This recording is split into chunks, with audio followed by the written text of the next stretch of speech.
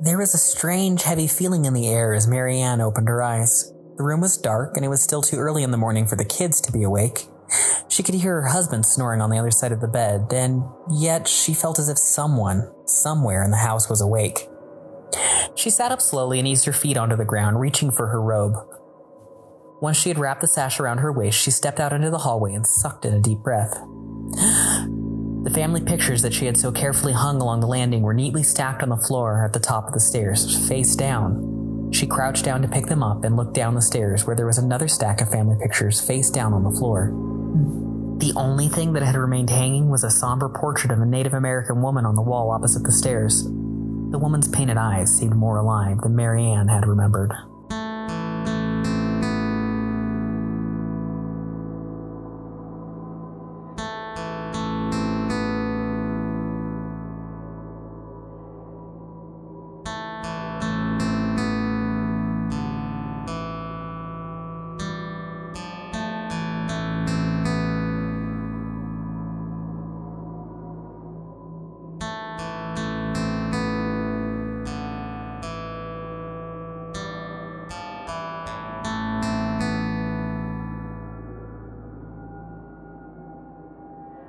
Welcome to Spectral Evidence, a podcast from Locuson Studio.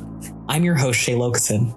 Every other Wednesday, I'll share real-life stories of encounters with the supernatural, from bumps in the night to glimpses of unknown creatures on the side of the road. This is the first episode, and I want to take a moment to thank you for listening so early on. I wanted to take on a project to document my own experiences with the dead, and the platform finally presented itself. I actually had a dream that I was doing this podcast, so I decided to take a leap and do it.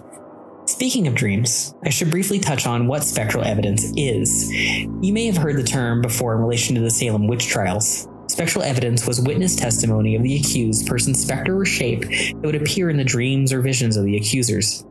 It was accepted as concrete evidence in Salem and used to unfairly convict people of witchcraft. In this podcast, I'll be collecting the unknown and detailing the undetectable. It'll be up to you whether or not you accept the spectral evidence.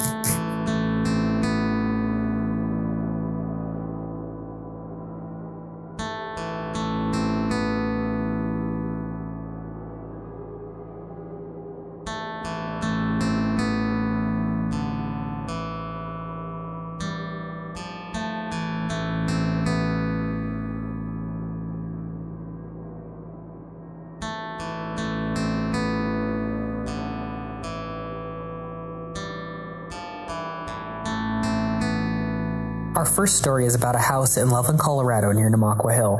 You're going to hear about this house in a few episodes. Everyone in my family has a story about something that happened in the Big Red House. The house looks very different from how it did 30 years ago. The people who bought it after my parents' divorce and put it up for sale made a lot of changes, including painting the exterior. Because of this, you'll not be able to find it from the description provided. If you do happen to figure out which house it is, please do not disturb your current residents. I don't know if they've experienced any paranormal activity like we did. To provide some background on the area, Namaqua was a fort in the first settlement of the Big Thompson River, founded by the fur trapper Mariano Medina. The fort began as a modest settlement with a toll bridge. A raid by the indigenous people in the area prompted Medina and the other settlers to construct a fort in the 1860s. Originally called Miraville, the town came to be known as Namaqua in 1868 when the post office was established. The construction of the Colorado Central Railway led to the expansion of a new town called Loveland. As Loveland grew, Namaqua dwindled away and eventually became a part of the city. One interesting remnant of this time period is the Medina family cemetery. The cemetery was considered to be abandoned by 1968, and the city directed the removal of the bodies to Namaqua Park. This led to the discovery of several unmarked graves containing unidentified remains. Mariano Medina himself is likely to be one of these unidentified bodies. He was buried outside of the cemetery's southern wall due to the fact that it was already full with the bodies of his extended family. This wall was moved years after his death to include his grave. The other identified bodies that were exhumed in the 1960s include that of another male found outside the southern wall and a child. Beyond the Medina family cemetery, there are rumors of a quote-unquote Indian burial ground near Namaqua Hill. Hauntings being attributed to these burial grounds is a familiar trope in horror films and stories of the supernatural. Whether or not there is a pre-colonial burial ground near Namaqua is unclear. The indigenous people present in the area were the Arapaho and the Cheyenne. These tribes were later displaced to reservations in Oklahoma, Wyoming, and Montana, respectively. As the town of Loveland grew into a city, it continued to depend on agriculture right up into the 1970s. Sugar beets and cherries were the primary crops. The area was home to the Spring Glade Orchard in the 1920s, which was the largest cherry orchard in the West. However, this booming industry was dead by the 1960s due to a major freeze, diseases, and drought. By the 1990s, the area had moved away from agriculture into manufacturing and technology. A brand new hospital provided even more jobs to the influx of people moving into the city of Loveland.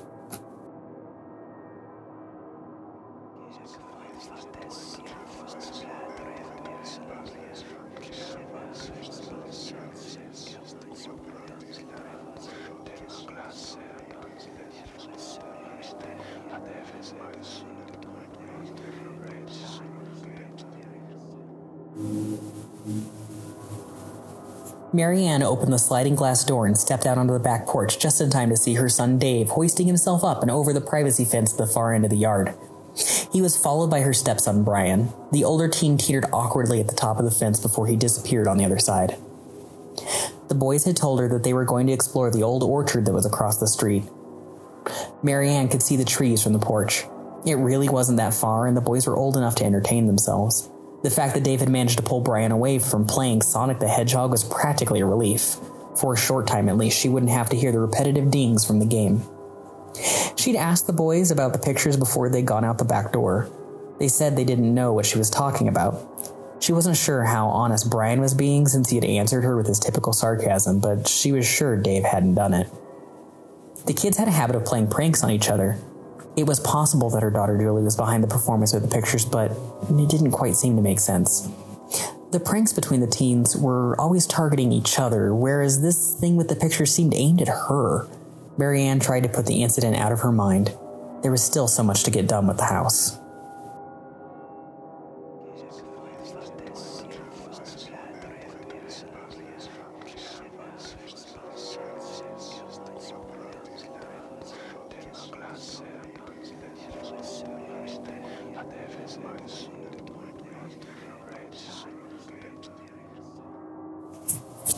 Mom?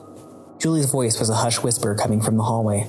Mary Ann was out of bed and on her feet before she was even fully awake. She stepped out into the hallway, her eyes still struggling to adjust. Julie was standing at the top of the stairs, and she didn't look hurt, which was a relief. But the girl's eyes were wide and scared in the dark. Mary Ann fumbled for the light switch and snapped it on. What? What's going on? Julie was squinting against the hallway light, pointing down the stairs where Mary Ann could see a neat stack of pictures face down on the floor. I went to the bathroom, and when I came out, the pictures... She trailed off. She hadn't been in the bathroom for more than a few minutes, and she knew that no one else had been out in the hallway. Very funny, Julie. Mary Ann rubbed her hand over her face. Why did you do that? I didn't, Mom. The girl insisted, her expression changing from scared to annoyed in an instant. Why would I do that? Mary Ann didn't have an answer for that. She put her hand on Julie's back and guided her back towards her room. Just go to bed, and I'll put them back in the morning. Julie threw herself into bed, mumbling something that Mary Ann didn't catch and was sure she didn't want to. She turned from her daughter's room and clicked off the light, letting her fingers trail down the wall. She should have been alone in the dark, but she couldn't help but be aware of something watching her from the foot of the stairs.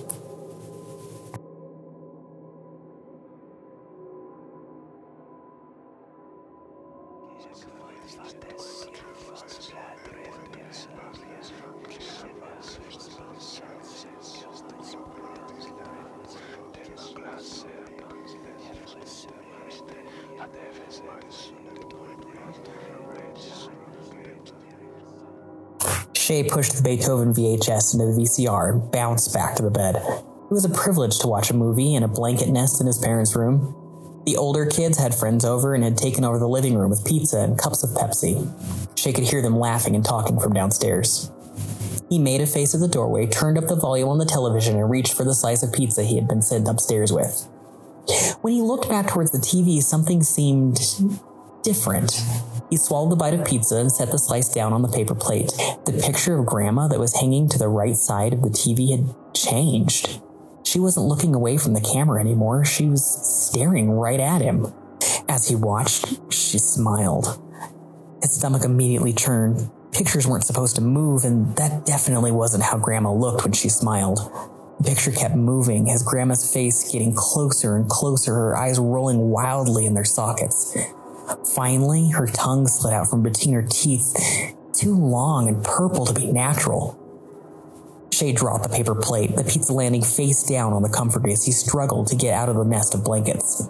The other pictures were moving now, too, mouths gaping with silent but eerie laughter and snarls.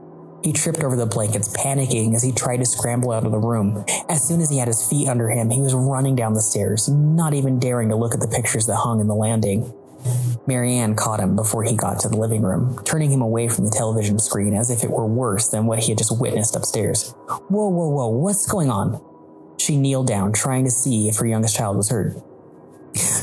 Grandma's face changed, was the only thing he managed to gasp out before he hugged onto her tight. She put her arm around him and looked up the stairs, unsure about what the little boy meant.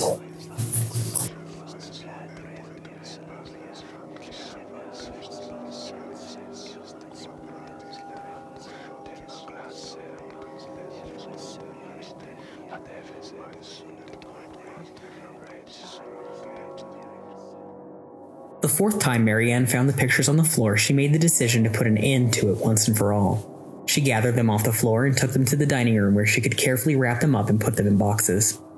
Her husband had been insisting to her that it was the kids messing around with them all along and lying to them about taking the pictures down. This last time had managed to rattle him too, because the kids hadn't been home. It would be better if the pictures were boxed up and in storage. Marianne set the box down by the front door and turned to look at the last remaining picture on the wall. The woman's face had always looked passive, almost serene before. Now she looked like she was smirking.